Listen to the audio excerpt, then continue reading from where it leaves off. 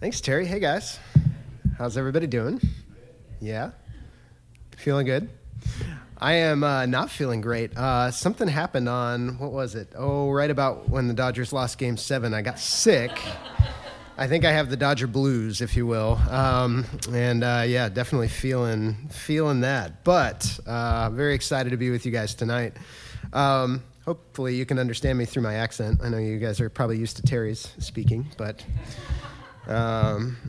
yeah. So we have close connections to this church as well. Terry and Linda have been a part of our life for the last 5 years. Kristen and I started Anthem Church and had my dad's a pastor, and he's been a mentor to me for a long time. And we had some people encourage us to find mentors that were not family, just somebody outside that could kind of speak into us in our ministry. And through a mutual friend, we found Chris Vinand and asked Chris and Merrill if they would mentor my wife and I. And that opened up a whole new world of relationships to us, including Terry and Linda, which has been just such a joy. And now they are... They're deep friends to us. We go to them for counsel. We look to them as friends, as partners in ministry, and you guys have a very dear place in our heart, even though this is, we have not spent a lot of time together. Also, if you know Don and Bree Thompson, I don't know if any of you know Don and Bree. Don is Kristen's brother, and so we were very excited when they landed here, and then, like you, some of you, very disappointed when they moved to Atlanta. So... that's our connection here. So I'm excited to be with you guys tonight. I am talking about money. Terry asked me if I would talk to you about money through the lens of worship. That was what he mentioned. He said, talk on whatever you want, but if you would, talk about this. And,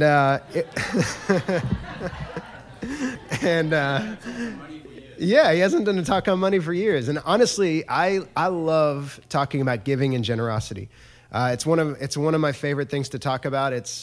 It's like a doctor enjoying talking about the cure for cancer. I love talking about generosity as the cure for the greed and consumerism of the California American life in the church. And it's beautiful. I think it's an important and powerful thing to talk about what it means for us as followers of Jesus to unlock some of the things that culture tries to lock us into. And so I think that's super fun. It's uncomfortable. It's not fun to talk about it because it can really get at some of the things that I think we have a tendency to hold on to and maybe even hold on to and claim them to be acceptable. And so it really forces us to evaluate some things, but I think it's really important. So that's where we're going to go. You guys ready for that? Yeah. All right. I don't know what I would have done if you had said no. So we're going to start with the foundation. The foundation of giving generosity through the lens of worship is by looking at Psalm 24. I know this isn't one of the passages I gave you, but Psalm 24 just generally says, the earth is the Lord's and everything in it. Right? That's the foundation of understanding finance. The Bible talks about money a ton. I don't know if you've ever taken a Crown class or ever heard this before, but the Bible talks about money 2,300 times. It talks about love like 800 times. So just to give you like a volume comparison, money is a massive subject in the Bible. And the reason for that is it is throughout history, the main thing that comes in as an idol that grabs a hold of our heart and takes us away from what God has for us. A lot of times people talk about money being the root of all evil. That is not what the Bible says. It says that the love of money is the root of all kinds of evil, and that's really the truth. And so for God to speak into our understanding of finances, to speak into our understanding of what it means to participate financially with him in his kingdom movement, he is helping us take what could be the root of all kinds of evil and turn it into something powerful and something good. And so that's ultimately what we're going to be getting at. But to get there, we have to start by thinking about our money, our resources, our time as belonging first to the Lord. They are his, and we are stewards of those things. And that word steward is an important one. Paul says in 1 Corinthians 4:1, he says, this is how one should regard us, as servants of Christ and stewards of the mysteries of God. So a steward is an individual or a group of people who manage or oversee the property, possessions, or finances of an owner. They have authority to make decisions and spend money and take care of business, but good stewards do it in a way that is beneficial and honoring to the owner. So really, it's somebody who says, well, it's not my stuff, but I manage it. I take care of it. I facilitate it. I make sure it gets used properly, invested properly, taken care of properly, so that my owner receives the glory, the benefit, the honor, the gain. It's for that person or that entity. So that's how we are to be viewed when it comes to the mysteries of God. That's part of our identity. We're stewards of the mysteries of God. We steward everything that he's given to us in a way that honors him. In Paul's next letter, in 2 Corinthians 5:18, he says this, all this is from God, who through Christ reconciled us to himself and gave us the ministry of reconciliation. So as believers, we're stewards of God's mysteries, his mission, his ministry, ultimately the gospel. And I know we're getting really high up there and far afield of money, but you have to understand that foundation, that at first we are stewards of the gospel. Like, it's been given to us, this ministry and mission of reconciliation. We've been called to go out into the world as ambassadors, and our number one goal, our primary objective, is to represent Jesus Christ and help reconcile the broken world to the Creator. That's why we still exist. One time before we started Anthem Church, I remember sitting down it wasn't coffee at the time because we didn't drink coffee before we started a church. So we sat down to maybe breakfast or yogurt or something. I can't remember what it was. Life before coffee. It's hard to even remember that. But we sat down and we were talking about it. And Kristen just asked me this question. She said, isn't it strange that when we come to faith in Jesus, we're not instantly sucked up into heaven to be with God forever? And it's like, well, yeah, that is. And it's like, so then we have a reason that God hasn't done that. That it's not immediate, that the moment we say yes to Jesus, we're not then gone from the earth. God has left us here on purpose, not to be miserable, not to try and grind our way through 70 more years until we die and go to heaven or until Jesus comes again. There's a purpose for being here, and that is to be image bearers, name carriers of Jesus into this world. So when we think about that and start to understand our lives through that lens, it changes the way we think about money. Changes the way we think about our time, our energy, our possessions, our homes. All of that is through the lens of Jesus has put me here for a purpose, and everything that I have belongs to him, and so I'm now managing his possessions to carry out his purpose while he has left me here on his earth. And if you can get that as your framework for how to live this life in this world with the kingdom of God as your lens, then it can change a lot about what you can do to make an impact for the kingdom of God. If you will, turn with me to Matthew chapter 25. We're going to go through a parable, spend a little bit of time just seeing the way that Jesus references this idea of stewardship. All right, it's Matthew 25. We're going to do 14 through, I think it goes through 30. And it'll be up on the screen. If you don't have a Bible, you can follow along there. It says this, for it will be like a man going on a journey who called his servants and entrusted to them his property.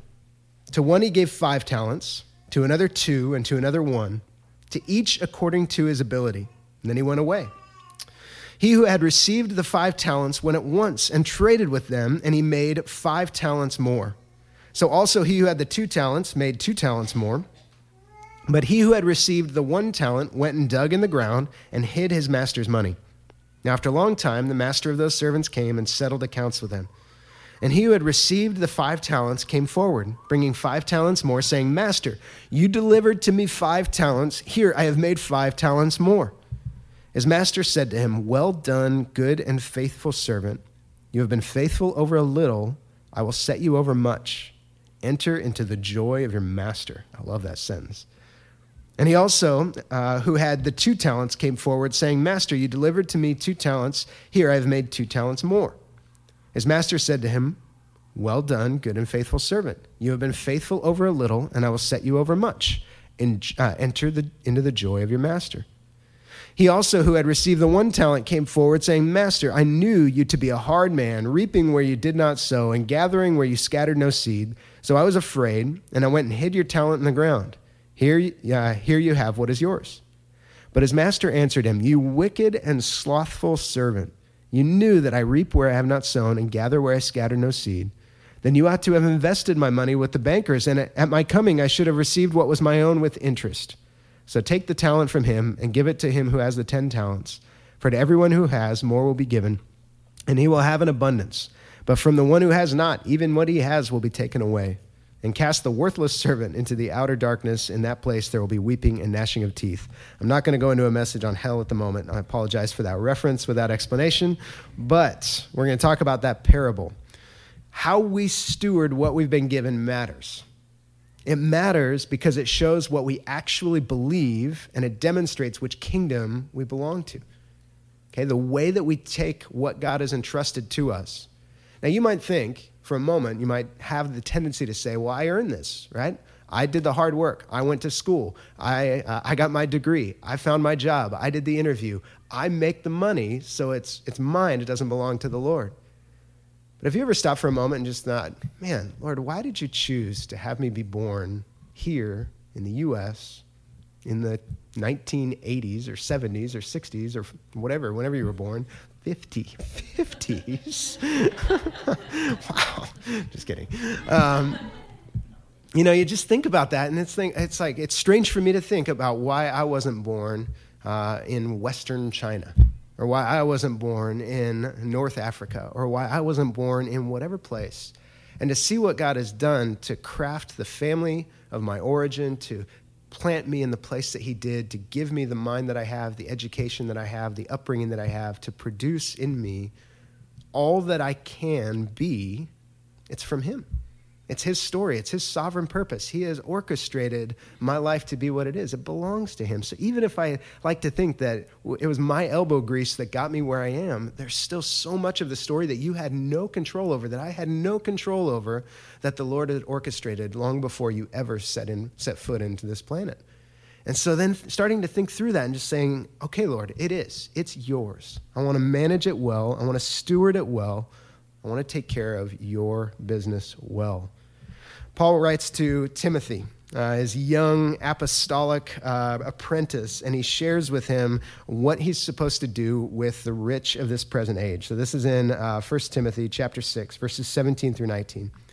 He says, "As for the rich in this present age, charge them not to be haughty, nor to set their hopes on the uncertainty of riches, but on God, who richly provides us with everything to enjoy.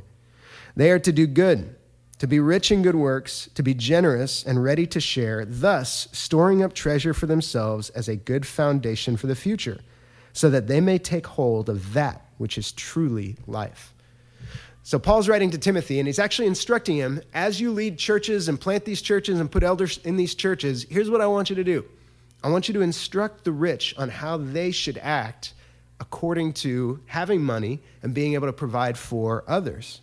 If they want to be a part of what is truly life, here's what they can do.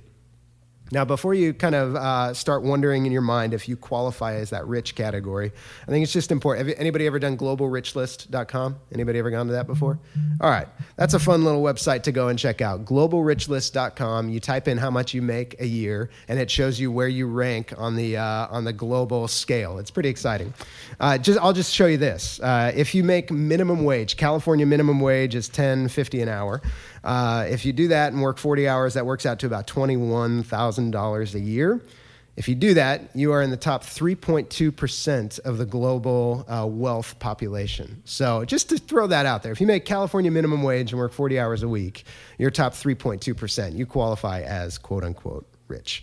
So just putting that out there, what Paul was writing to Timothy about was anybody that has beyond simply putting a roof over their heads and food in their mouth. Anybody that has beyond that, those are the ones that he's talking about. People with what would be considered extra. Those are the kinds of people that he's talking to. And so he puts this out there and says, I want them to have in their minds and in their hearts a different way of seeing money. Charge them not to be haughty, arrogant about themselves, for their own benefit, nor to set their hopes on the uncertainty of riches. Don't look at that pile of money and say, that's where your hope lies. That's what's going to get you through the day, the week, the month, the year. But instruct them. They are to do good, to be rich in good works, to be generous and ready to share, thus storing up for themselves as a good foundation for the future, so that they may take hold of that which is truly life. So as you look at this idea of what it means to be a follower of Jesus, the abundant life, the true life, the way to live in this world in a way that has truly set you free, part of it is actually detaching yourself from what money can provide for you and choosing to trust in God instead of in money. And that is why the scriptures talk 2,300 times about money, because way too often we find ourselves trusting what money can provide rather than what God can provide. Anybody ever been in a tough situation before and you just start thinking, if only I had a little bit more money, I could get out of this? Yeah, like every day, right? Here's the problem. Here's the thing that's pretty funny. I don't think there's a dollar that you can make that this world can't convince you to spend in a new way, right? At every income level, there's something just a little bit out of reach that the world has convinced you that you need. It doesn't matter what you make, you can expand that to the nth degree, and there's always something out there that's just a little bit out of reach that you can't get to that you feel like you need. And honestly, that's the way that the world is going to work. That's the way that Satan has built his kingdom, is to keep you from ever feeling fully satisfied and always be striving for the things that are distinctly different from what God has for you. And you just start chasing that, running down that rabbit hole, and you'll find yourself pursuing empty things. So we're going to talk tonight about 3 things that God says about money in the Bible, and I think they're going to help lead us to a place of understanding giving through the lens of worship. All right? Number 1. Worship God versus making money your idol. The first and most prevalent thing in the scriptures is to worship God and not money. If we trust God, we worship God because we know he's worthy of our worship. We can worship without restraint because he's done everything necessary to rescue us from the domain of darkness and place us into the kingdom of his beloved Son. He has done what needed to be done, and so we give him our worship. He deserves it. Now, I don't know if I'm talking to a group that debates that, who is worthy of your worship. God is worthy of our worship. That's everything that this church exists for and talks about, is to elevate Jesus Christ above all else. But it constantly creeps in, that love, that worship, that affection for something like money. Now, we can worship a lot of other things, but money just happens to be one of the ones that comes up frequently. Now, if we trust God, we start to worship him with our whole life. Romans 12 reminds us of things like this, that our whole life is no longer conformed to the world, but it's being transformed by the renewing of our minds. It's our spiritual act of worship to give up our bodies, to give up our lives, to be transformed and renewed. That's an important thing that we understand, that when we say yes to following Jesus, it is a whole life discipleship. Everything is being shaped and changed by Jesus in our lives, and our money is included in that. Okay, when you follow Jesus, you cannot then also love and worship money. There's no middle ground. Jesus says this in Matthew chapter 6. We're going through Matthew as a church right now, and this was a huge moment for us going through the Sermon on the Mount. Matthew 6:24. Jesus says, "No one can serve 2 masters, for he will either hate the one and love the other, or he will be devoted to the one and despise the other. You cannot serve God and money." Jesus is saying that we can serve and worship God, or we can serve and worship money. If we serve and worship God, money then becomes a tool that we can use to carry out that service and that worship. But if we serve and worship money, then we find ourselves leaving God as a tool to get more money. We use God as a way to ultimately lift up this idol. It goes one way or the other. And so part of what needs to be done is to settle in your hearts. Who do I want to worship? Who's the source of hope? Who's the source of life? Who's the source of my identity? Where does that come from? And when we answer that with the truth, with God is my creator, Jesus is my savior, I am here for him, then we actually have to discipline ourselves to see money in a different light, that it is not our ultimate source of hope. So as we go on, that's number 1, that we need to worship God and not worship money. Number 2 says this: we need to be ready to give versus being trapped and enslaved. All right? The worship will affect our lives. When we choose to worship God, it actually changes the way that we live. God knows that money will tend to be the thing that robs our worship of him, so he calls us to a different kind of life, a life in which we're ready to give generously and where we are actively training ourselves to live a different way, to live different than the world might call us to live. So here's a great example of this. Paul was writing to the Corinthians, and did you guys know that Paul went on fundraising trips? That was his second missionary journey, was a fundraising trip to go and collect money from all the different churches to take back to Jerusalem, because there was a big famine going on in Jerusalem. It's a big deal. It's an awesome thing to study.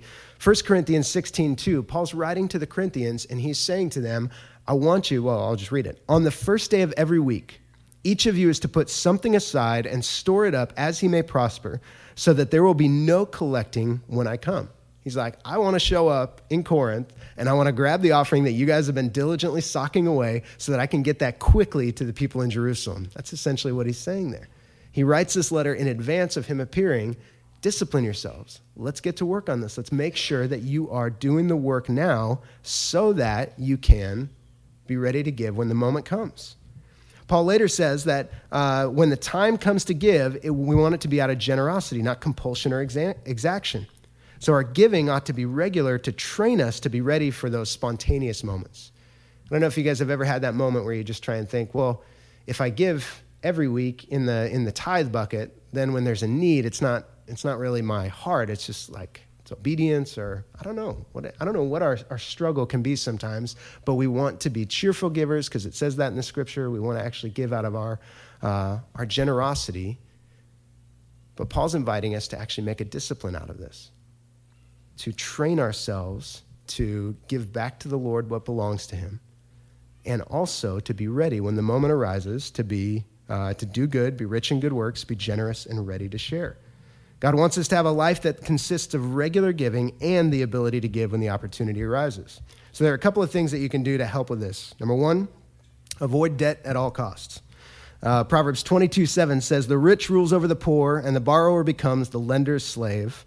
1 Corinthians 7:23 instructs us not to become slaves of men. Romans 13:8 says, owe nothing to anyone except to love one another. When you go into debt, you put yourself in bondage to somebody else. It actually pinches you into a place where you are limited in your capacity to give. So the Bible continually trains us to try and live free from debt. All right, number two, it means that we live simpler lives, to not live above our means. Jesus says in Luke 12:15 that our life does not consist in the abundance of our possessions. It's really hard for us as Americans to get our minds around this. We love to have plenty. We love to have our things. It just is a part of our way of life. One of the disciplines as we follow Jesus is actually choosing to live lesser and lesser and lesser, even according to what we make, so that we can be more generous. I've gotten a chance over the years to watch my sister and brother-in-law. You guys don't know them. I love just talking about them. My brother-in-law is a vice president of a pretty good-sized company, and up until 2 years ago, he drove like a 1997 Toyota Corolla, and he drove that thing to work. He put 340,000 miles on the thing, and it was kind of ridiculous because you see Darren pulling up to his company. You just picture him in this Corolla. He would go to take clients out to lunch, and they would say, "Who's driving?" And Darren would say, "I will." And they all walk out to his car and just get blown away by this. I mention this not because they were frugal for a reason. So over the years, one of the things that they've done is they've socked away money as what they call their rainy day fund, but it's not for their rainy day. They wanted to have money set aside so that anybody in their church that hit a hard time, they wanted to be able to bless them immediately. And so they would choose in various ways to live on less so that they could bless at the drop of a hat. And you think about that, and a lot of times we like to think of that as the ideal. Like, wouldn't it be amazing if I made more money so that I could be generous like that? And that's one way to think about it. But sometimes it comes to actually choosing to live on less and choosing to use what God has already entrusted to you and saying, all right, I want to discipline myself for this so that I can grow in my generosity, so that I can grow in my capacity to give.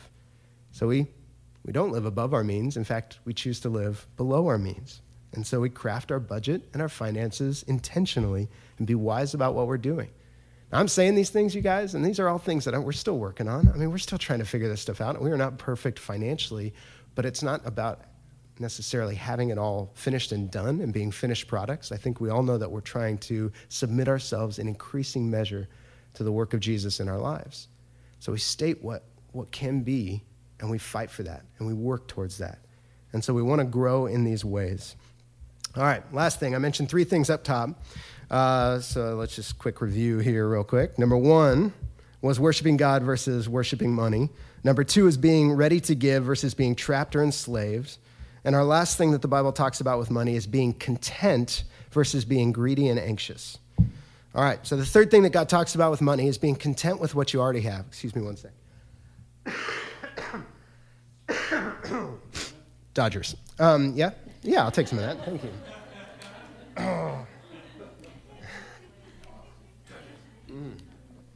Yeah. All right. Being content.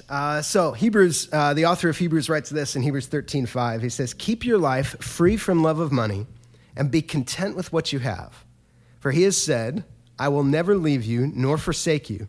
So we can confidently say, the Lord is my helper. I will not fear. What can man do to me?" The author of Hebrews is putting it out there saying there's a direct connection between your belief in the gospel and your dependence on money. And to be content is an expression of your belief in the gospel. Do you believe that God will never leave you? Jesus said in the Great Commission, go make disciples, baptize them, teach them, and lo, I will be with you to the very end of the age. Do you trust him for that? Do you believe that to live his way, to choose his avenues in life will be you? He will meet you in those places, that he is there, that he doesn't leave you, that he doesn't abandon you in those moments. He loves to watch you step out into those faith places, and he enjoys the relationship of you saying, Jesus, you are my Lord and King, and I trust you even more than I trust what money can provide. So contentment is one of the ways that you demonstrate that, saying, I have what I have. I belong to the Lord. He is with me. The Lord is my helper. I will not fear. What can man do to me? Paul writes this to Timothy in 1 Timothy 6:6-8. He says, but godliness with contentment is great gain, for we brought nothing into the world, and we cannot take anything out of the world. But if we have food and clothing, with these we will be content. Richard Halverson, a former chaplain of the U.S. Senate, pointed out something that bothers a lot of people, but it also excites a few. He said, and we talked about a little bit of this, Jesus Christ said more about money than about any other single thing, because when it comes to a man's real nature, money is of first importance. Money is an exact index to a man's true character. All through Scripture, there is an intimate correlation between the development of a man's character and how he handles his money. It's a great paraphrase of Matthew 6:21, where Jesus says, where your treasure is, there your heart will be also. Contentment versus greed or anxiety, it's a measure of your trust in God. Can you be satisfied with what you have? And here's the amazing thing. If you grow to be content and then more money comes your way, you don't need all of a sudden to fill out and suddenly spend all of that extra money. You found yourself content with what you already had. If you find yourself being diligent to trim your expenses so that you can be generous within what you currently make, you find yourself being content with less and less. I don't need those things. I had the hardest time, you guys, the hardest time. I just bought a car recently, and I ended up with a Toyota Corolla, and I like it. I like it. But I mean, the list of cars, when you're thinking about what kind of car you want, and you're a 38-year-old guy, and maybe you're looking down the barrel of 40 and just thinking like, I don't know, I'd love to have something exciting, right? Something kind of cool. I don't need to go off-roading all the time, but it sure would be nice if I ever had the opportunity to be able to do that. I don't know, whatever just comes to your mind. And it was such a battle for me. It was so stupid how silly and ridiculous this battle was for me, but there was part of me that just really wanted to spend money on an exciting car and not go with the wise decision of the Toyota Corolla. But wisdom and my wife both kind of won in that space and just, kind of brought, I think, a sense of sensibility to the situation. But it's crazy just to see how quickly, when that moment comes, that decision-making moment, how like the things just draw you away. Have you ever felt that? Just the draw towards something. And part of our role and responsibility as followers of Jesus is in those moments just to say, Jesus, the earth is yours and everything in it. What do you want in this moment? How can I honor you? How can I bless this world through what you've entrusted to me and be wise with what you've given me so that I can continue to be generous in the way that you want? What we do with our money, it shows our hearts. It shows what we believe about God. Paul gives us the counter to the content life. 1 Timothy 6, 9, and 10, he says, "But those who desire to be rich fall into temptation, into a snare, into many senseless and harmful desires that plunge people into ruin and destruction. For the love of money is the root of all kinds of evils. It is through this craving that some have wandered away from the faith and pierced themselves with many pangs." There are threads that you can pull on the counter side of giving, of generosity, of faithful stewardship that can actually draw you away from your love of the Lord. They can take what seeds of faith exist and they can smother them with the cares and desires of this world, just like the parable of the seeds or the soils talks about. And so part of the choosing on the front end is choosing to be alert and aware of those things that pull on your heart that money can provide, and learning how to cut those threads and just say, I'm not going to go down that path. I'm not going to walk that way and go after the things that the world wants to provide for me. I want to choose to pursue the things of Jesus. So the big issue that we have to wrestle with is how we see God. What do we feel about him when we look up to his face? What do we think? What do we long for? What do we want to accomplish in this life? When we talk about giving, there are lots of kinds of giving in the scriptures, right? There's giving to support the local church. Talks about not muzzling an ox. And when you look at Terry, you can see where that metaphor comes from, right? He's strong as an ox. That's where we were going with that, right? Strong as an ox. The important part of your financial support in a church setting like this is, honestly, to take care of the body of Christ, to be able to provide resources, to free Terry up, to minister and encourage, to have people on the team that are brought in, that are doing things to build up and equip the saints for the work of ministry, to be able to pay the money to rent a space. Those are things that the body contributes to on a regular basis to be able to fund and continue the ministry that happens in a church like this. So that's one part of it. There are many opportunities when things come up to be generous, where you have the opportunity to give to support other brothers and sisters in need. There's giving to support church plants. We see that all throughout the scriptures. There's lots of different kinds of giving in the scriptures. So here's where I want to talk about giving as worship, and this is kind of where we're going to close. When you choose to give your money, sorry, let me think about where I'm going to wrap this up. Love the sound of the kids in the background. That's beautiful.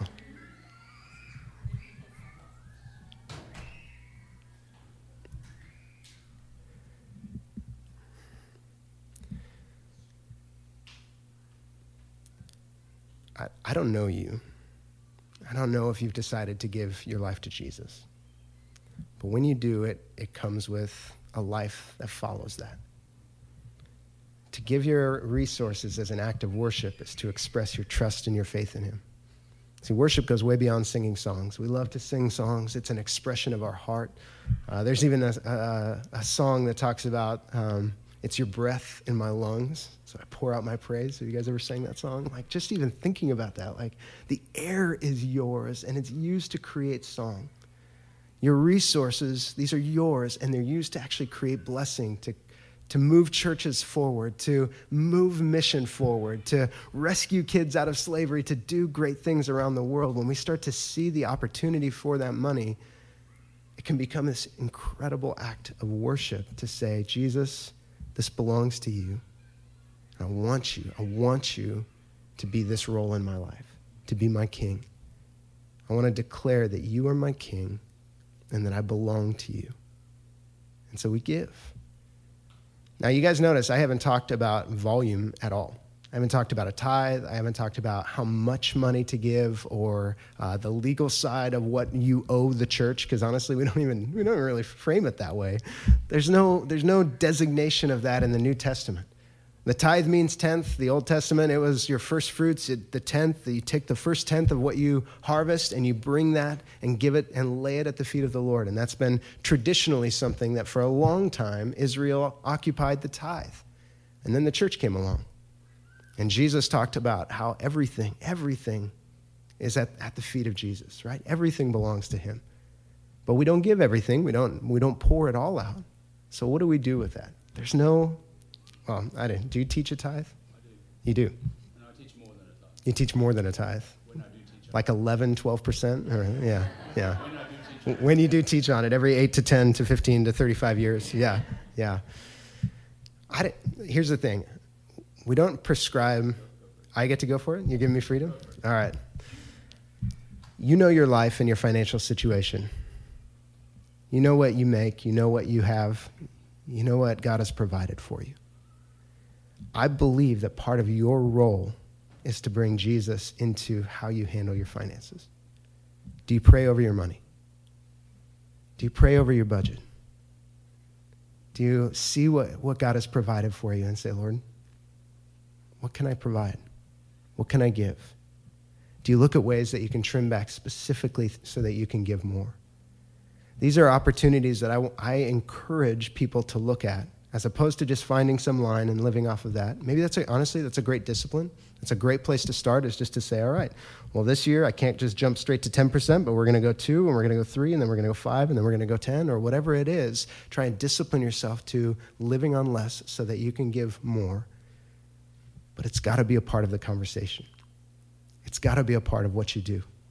Kristen and I were talking on the way in, and one of the things that she said, and I thought this was awesome, she heard this from another guy that teaches to us named DJ, that whatever the actual number is, the scripture is consistent, that it's our first fruits, that it's the first thing that comes out.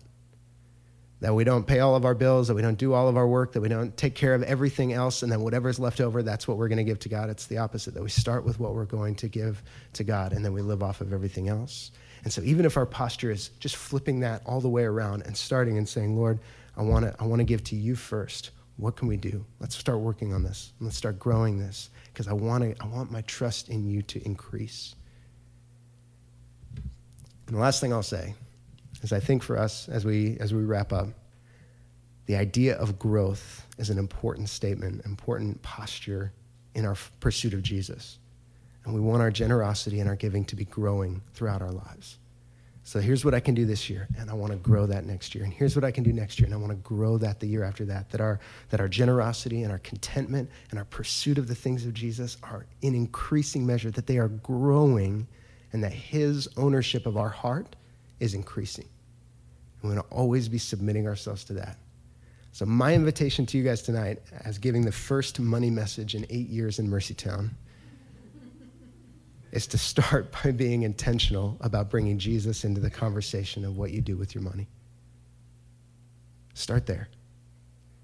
And if it feels silly to pull your bank statement and pray over your money, if it feels silly to pull your paycheck stub, I know most of us get paid direct deposit these days, but to pull up the email that says your pay stub and pray over that email, if it feels silly to do those things, it doesn't need to be silly. It's part of being intentional. And we want to do life on purpose, right? We're talking about disciplines. You guys have been working through a lot of things about being formed by Jesus to live his way. We want to do things on purpose, and we need to do our money on purpose. I hope this has been helpful, you guys. I'm gonna wrap up, but I hope it's been a useful time to just go through money and life and giving, even as an act of worship, as a part of how we do things. So I'd love to pray for us, and then I'll hand it over to Terry. All right. Jesus, thank you for what you provide for us. Your gospel speaks of your finished work, that we are fully satisfied in you, that we get to live this life not trying to earn approval, not trying to earn salvation, not trying to earn heaven credit, but that you have lavished us fully and completely with your grace. You say that your inheritance is ours already. Before we do a single good thing or give a single dollar, we have the fullness of what you have for us already. You are generous. You are the picture of generosity. And Lord, we want to grow to become more like you. Jesus, we want our lives to increasingly reflect your way and your heart in this world. So I pray for Mercytown, Lord. I pray for the grip that money has on many of us, the solution to the problems that it so often becomes, Lord, I pray that you would grow our faith to press into you and to release money, to worship you and to choose specifically not to worship money. We love you, Jesus. We praise you. It's in your name we pray. Amen.